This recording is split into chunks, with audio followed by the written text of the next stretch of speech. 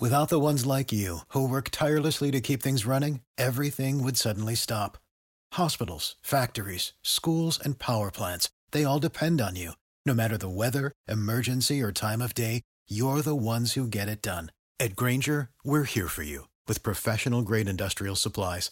Count on real-time product availability and fast delivery. Call, clickgrainger.com, or just stop by.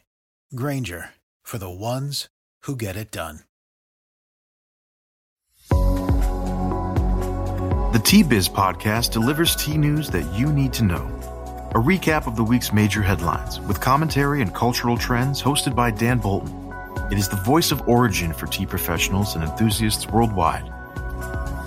The T-Biz podcast and T-Biz blog cut through the clutter to connect you to experts in the tea lands with commentary and business insights by Dan Bolton. Paired with Tea Journey magazine, a digital caravan of storytellers visiting the places and people passionately devoted to tea, each week the T-Biz portal conveniently brings to your mobile phone the news that most impacts the tea industry.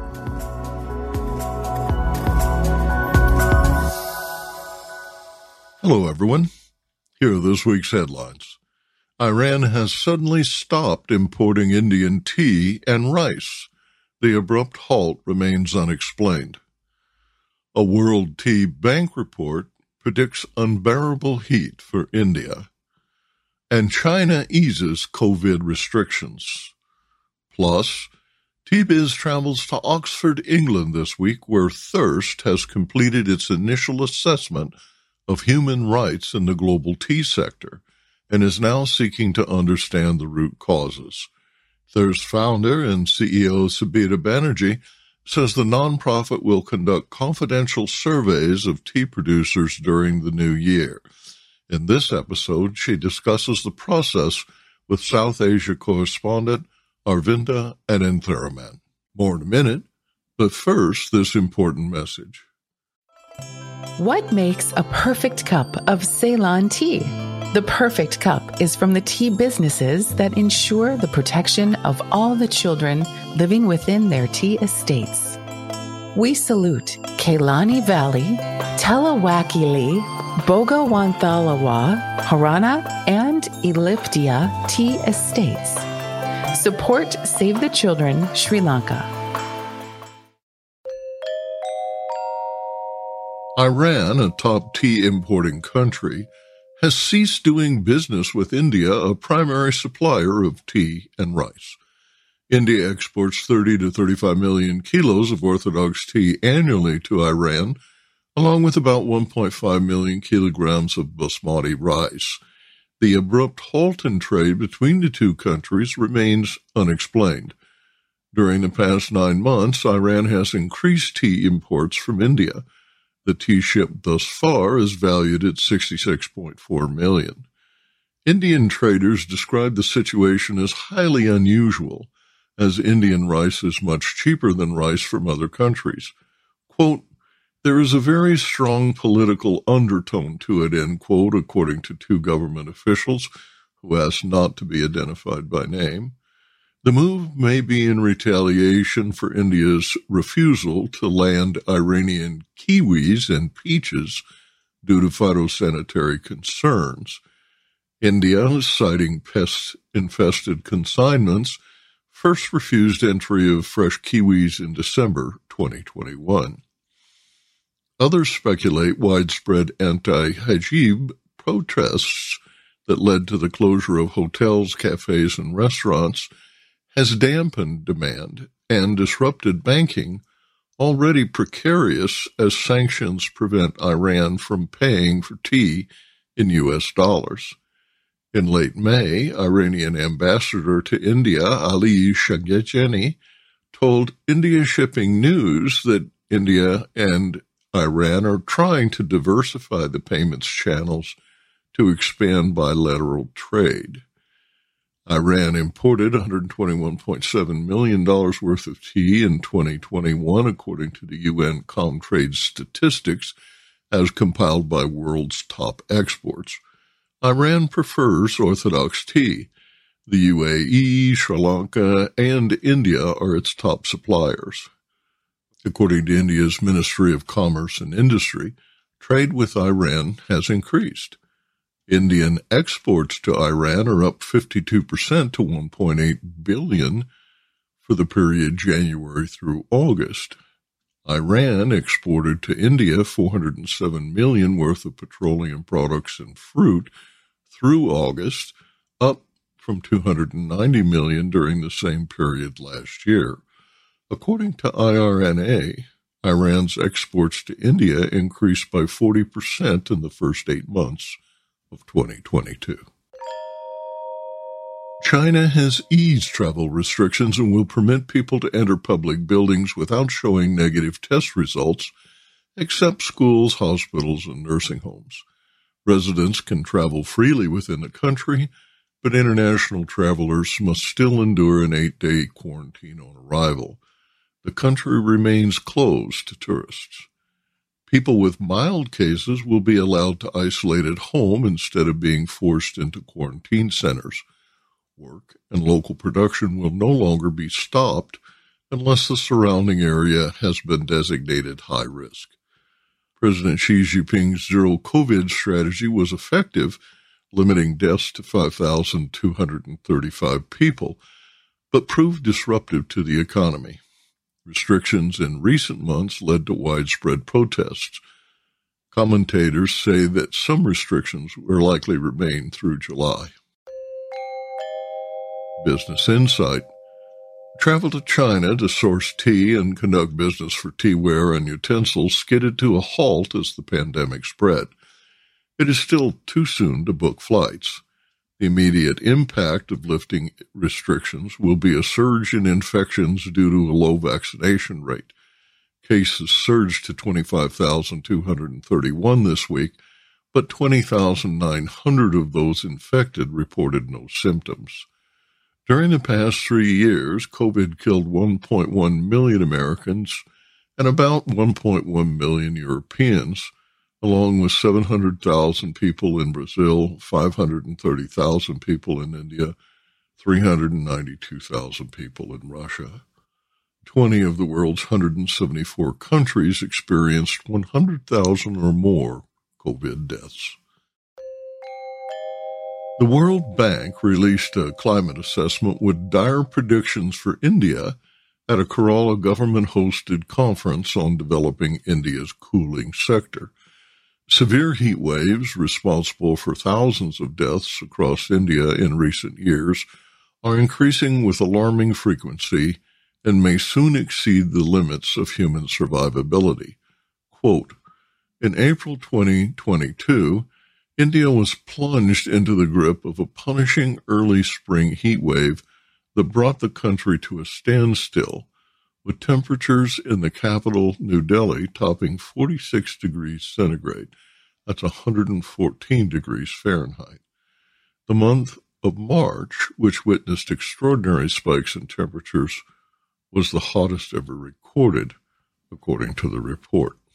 The report said that 380 million people, about 75% of India's workforce, are exposed to heat that may rise to life-threatening temperatures.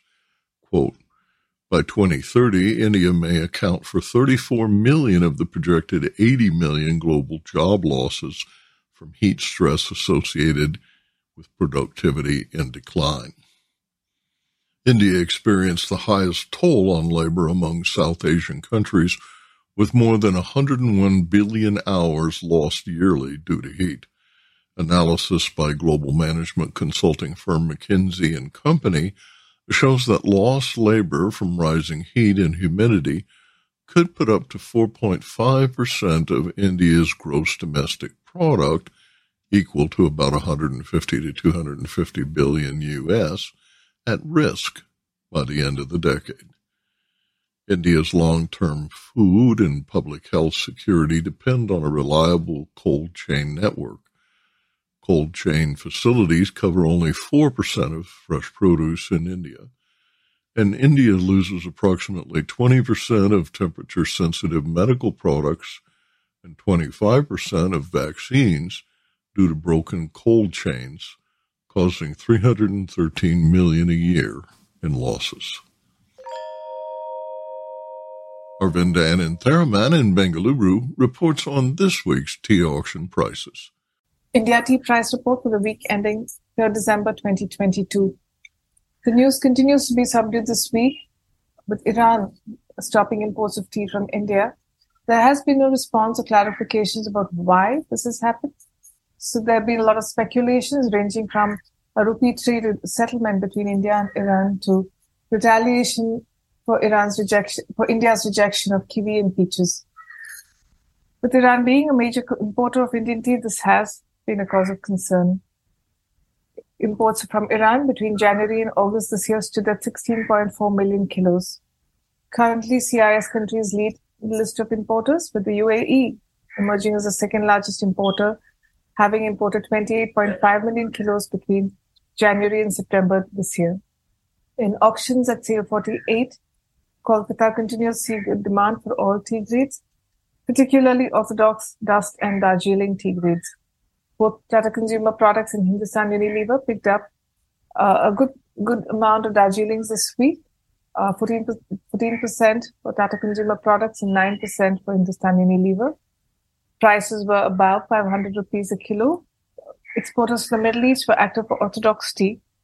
In Guwahati, HUL, Hindustan Unilever, was active for both leaf and dust grades, but average prices and sale volume were similar to the previous week.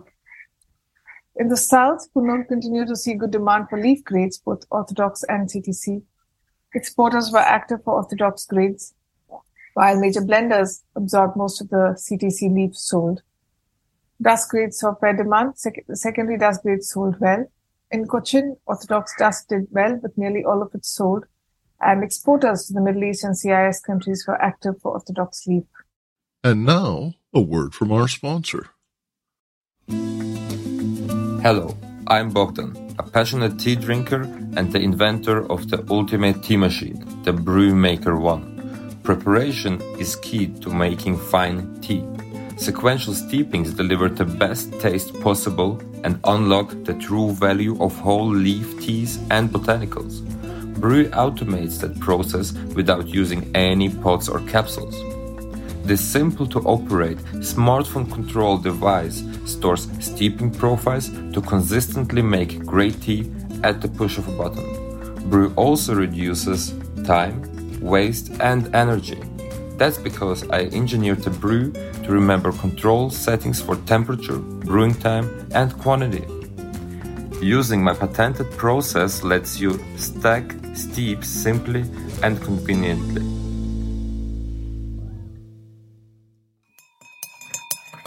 TBiz travels to Oxford, England this week, where Thirst has completed its initial assessment of human rights in the global tea sector and is now seeking to understand the root causes. Thirst founder and CEO Sabita Banerjee says the nonprofit will conduct confidential surveys of tea producers during the new year. In this episode, she discusses the process with South Asia correspondent Arvinda Anantharaman. Shobita Banerjee, an economic justice advisor, was born and raised on tea plantations in Kerala and Assam. She spent nearly 20 years working in ethical trade and international development, holding strategic posts at Oxfam and the Ethical Trading Initiative. Shobita was previously a member of the board of directors of Just Change UK, a voluntary community tea trading initiative. She co-founded Thirst, the International Roundtable on Sustainable Tea, and this year, Thirst launched the Human Rights Impact Assessment of the global tea sector. Planned as a 3-year study, Phase 1 on literature review has just ended, and Phase 2 is set to begin. So we speak to Shobita about the study so far and upcoming plans. Thank you for joining us, Shobita, and I'm eager to hear about how the study has been progressing so far.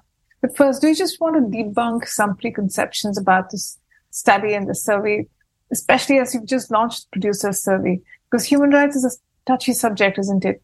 And you've often emphasized that Thirst wants to work collaboratively with producers and stakeholders.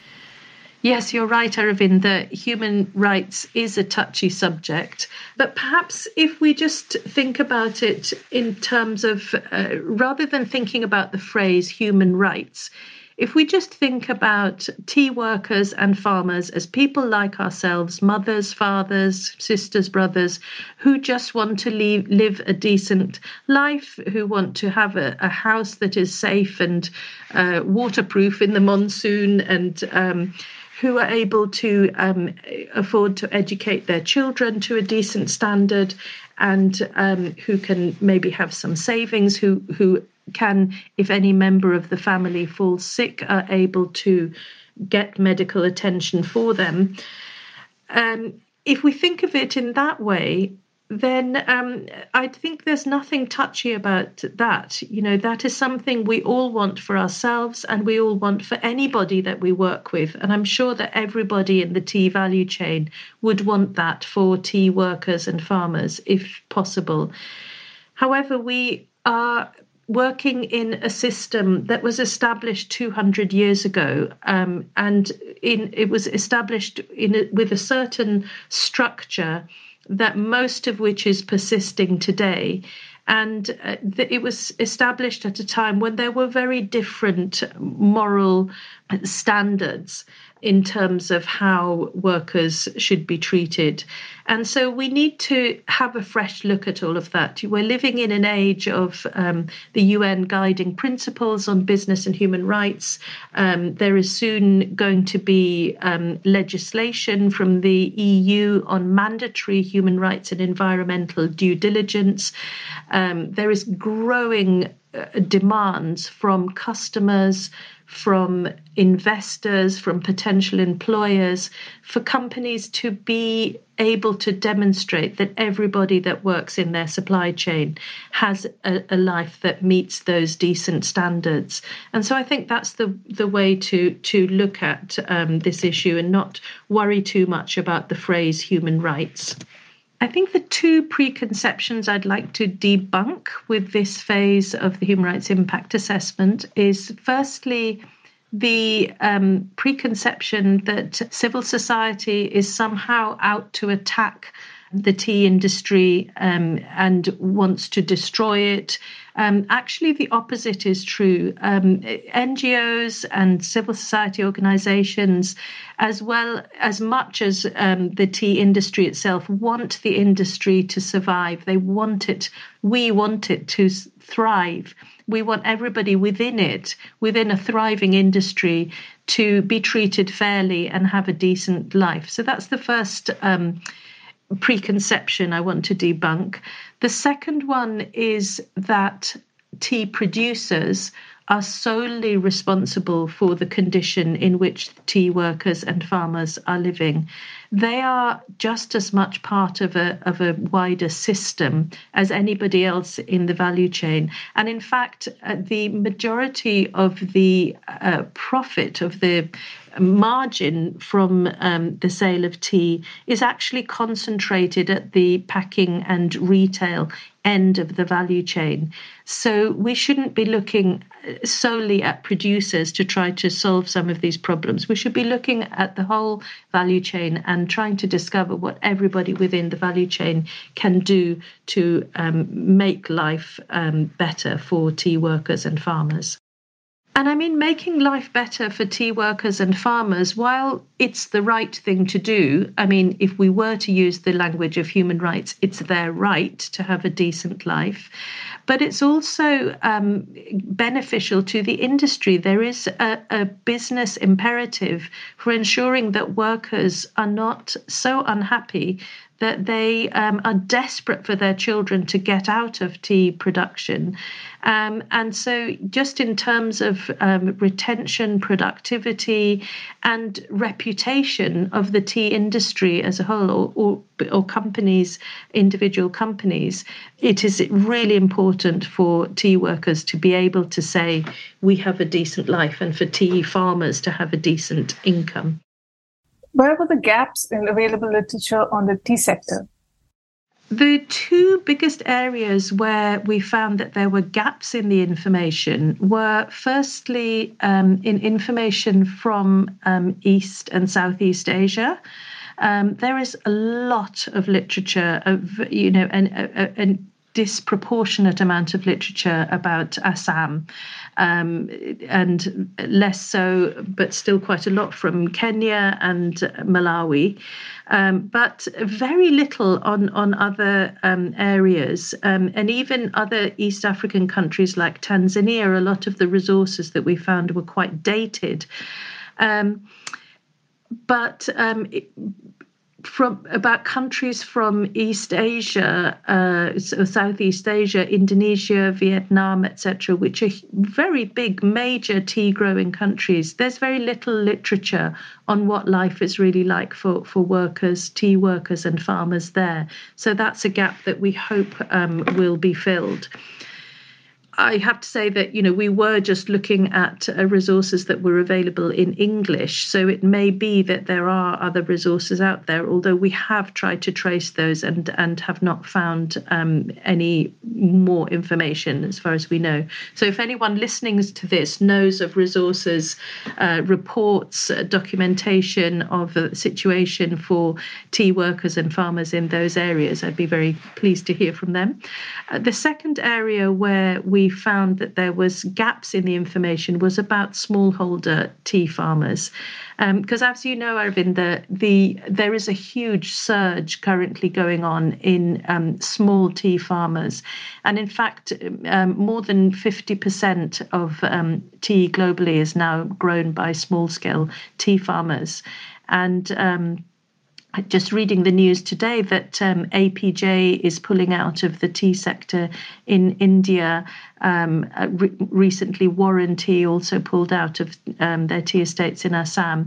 It looks as though the plantation sector is weakening and the small tea grower sector is growing.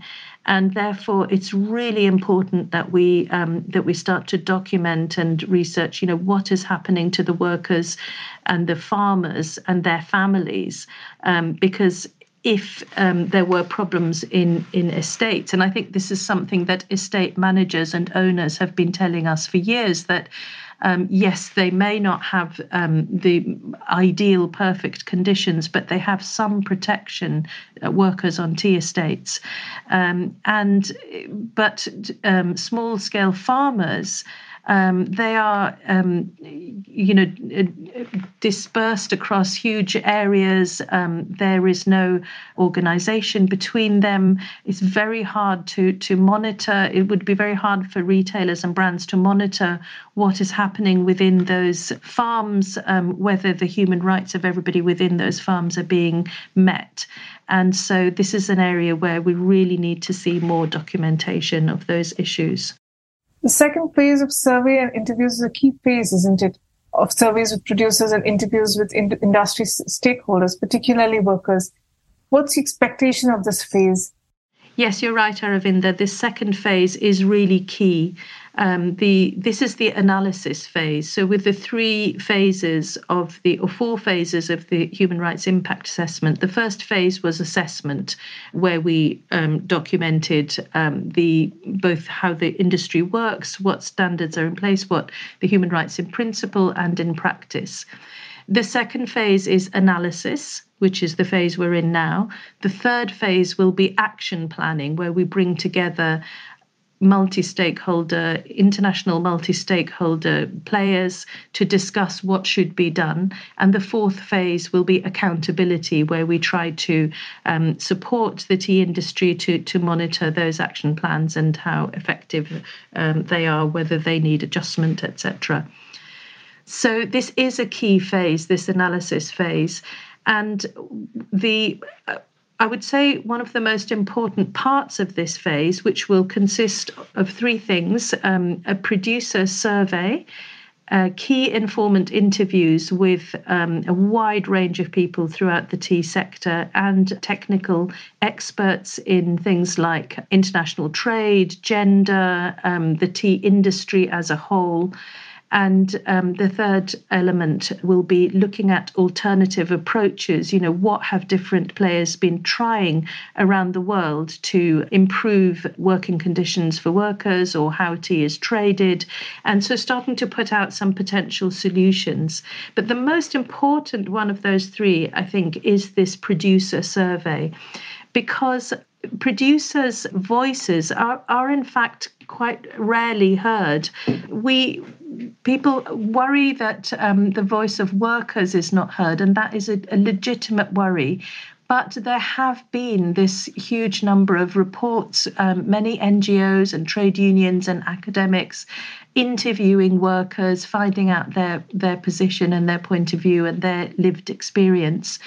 And obviously brands and retailers are usually happy to speak out. But for producers, it's harder because, firstly, they're often directly blamed for the condition of workers on their estates. And secondly, they are just part of a wider value chain, a wider supply chain. They have little control over the prices that are paid for the tea that their workers produce, and they are also under pressure with increasing costs and increasing climate impacts, which makes it really difficult to run these estates, as perhaps we've seen from some of these companies pulling out and a lot of estates closing, leaving workers in a really vulnerable position. So we need to hear the voice of tea producers. We need tea producers to be able to say what pressures they're under and what would help them to try and address some of these problems. And they need to be able to do this in confidence, anonymously, so that there is no commercial risk to them in speaking out in case some of their answers may seem critical of their customers. And, the way that Thirst, the principle that Thirst works on is that we're not about blaming any player within the tea value chain. We're not blaming producers for how they treat their workers. We're not blaming brands and retailers for how they do their purchasing practices. But we just want to understand. We want to understand how it all works, where the levers for change may be, how the current situation might be driving some of the problems that are undeniably there in the tea sector, and what could be done by those players to address those problems. And like you said, there's little available literature on small tea growers, given the differences in how large estates, small tea growers, bottling factories, etc. operate. Yes, you're right. The tea sector is very complex at that production level, well, at every level. But the focus of this survey, we had to be very clear about who we were targeting. And I think the issues for small-scale farmers, for bought leaf factories, and for tea estates are all very different. So it wouldn't work to try to cover them all in one survey. So we are targeting this survey at tea estates. We may do surveys on factory workers and small-scale tea producers at a different date, but currently we're using the Indian government's definition of a larger estate, which is estates of 5 hectares or more and employing over 15 people. But I just want to emphasize that this survey is not exclusively for India. It's for any country in which tea is being produced. So all tea producers who meet those criteria are invited and encouraged to take part in the survey. What are the challenges you foresee? I think the main challenge that I foresee is really getting producers to take part in the survey. Because, over the years, over the decades and centuries, I think a lot of trust has been lost between the different players within the tea sector.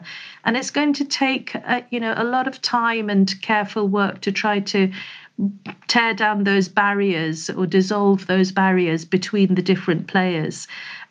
So I just want to really reassure producers that this survey will be done completely anonymously, and you can respond to the questions in confident that the responses will not be revealed to anybody.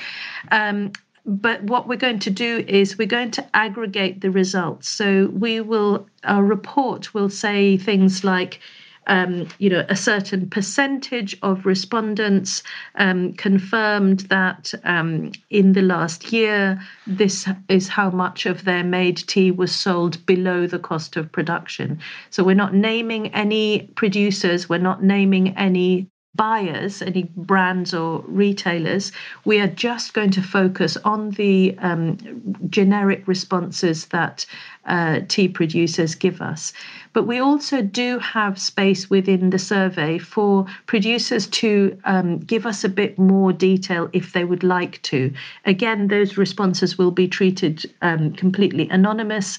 And, if there's anything within it that would identify the estate or their customers, we will not publish that.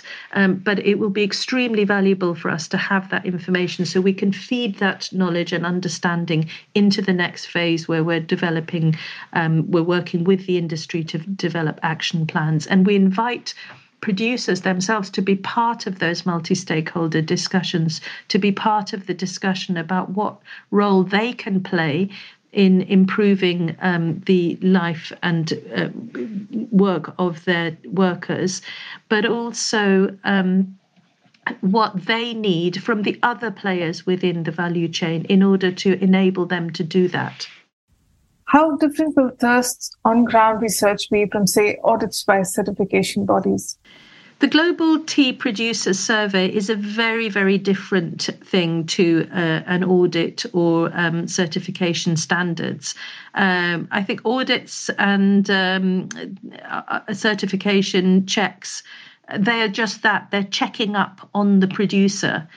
Whereas this is asking the producer to say what their challenges are, what their opportunities are, what their situation is.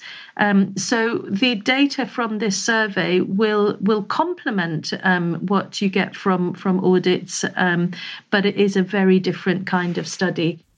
Is there anything you'd like to put out there to producers on why they should participate in the survey, on what is expected of them, and how the information will be used?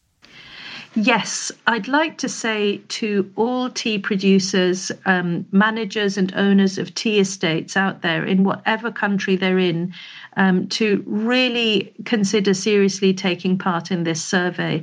This is not just a sort of brief few questions. It will require maybe an hour of your time, but it will give you the opportunity to really put your side of the story forward. As I said, Thirst is not about blaming any party for the situation of tea workers and farmers, but we do feel that the voice of producers has not been heard. This is your opportunity. Often producers say to me that what is reported about them is not accurate. This is your opportunity to give accurate information about what it is like to try to manage a tea estate and to pay workers a decent wage and provide decent benefits. So please do take up this opportunity. Don't be afraid. Don't be defensive, because this is not an attack. This is offering you the opportunity to speak out. And so the survey, if you do agree to take part, will be you'll be emailed a link. The survey is on SurveyMonkey, which we've researched and has found to be the most secure. The data is the most secure, and As I mentioned before, we will aggregate the data that we receive and we'll put that together in a report to try to reflect what producers around the world are facing, what challenges they're facing, and what the situation is really like for them. And then that report will be combined with our findings from the key informant interviews, and we hope that some of you will agree to take part in those interviews. And it will also be combined with the results of the alternative approaches that we hope to be able to document. So we combined with the phase 1 report, we will have looked at the problem, we've looked at how the tea industry works, we looked at the human rights in principle and the human rights in practice. In phase 2, we will have looked at the producer's perspective, key informant interviews giving us more of an analysis of the industry and what could be maybe driving some of these problems. And then also these alternative approaches, which are some of the potential solutions that there might be. And we'll bring all that together for phase 3.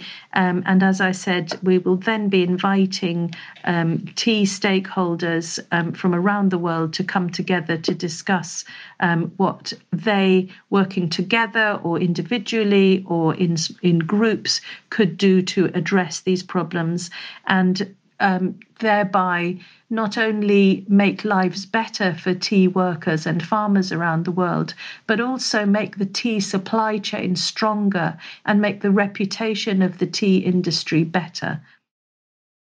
And finally, if someone wants to participate in the survey or open the estate to the interviews, how should they go about it? Anyone who'd like to take part in the survey should go to Thirst's website.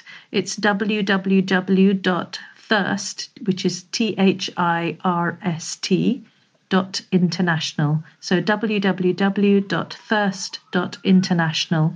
And if you scroll down, you'll see a link to the producer survey, which will enable you to register for it.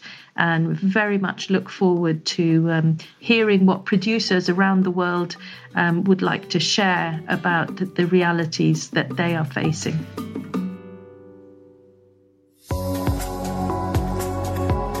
Intrigued by what you heard in today's podcast? Would you like to learn more from our global network of TBiz journalists and tea experts? Remember to visit the TBiz website for more comprehensive coverage. That's www.t-biz.com.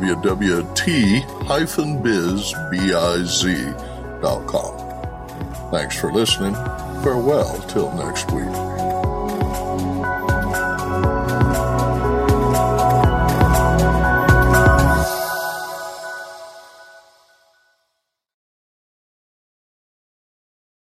When you need mealtime inspiration, it's worth shopping Kroger, where you'll find over 30,000 mouth-watering choices that excite your inner foodie. And no matter what tasty choice you make, you'll enjoy our everyday low prices, plus extra ways to save, like digital coupons worth over $600 each week. You can also save up to $1 off per gallon at the pump with fuel points. More savings and more inspiring flavors make shopping Kroger worth it every time. Kroger, fresh for everyone. Fuel restrictions apply.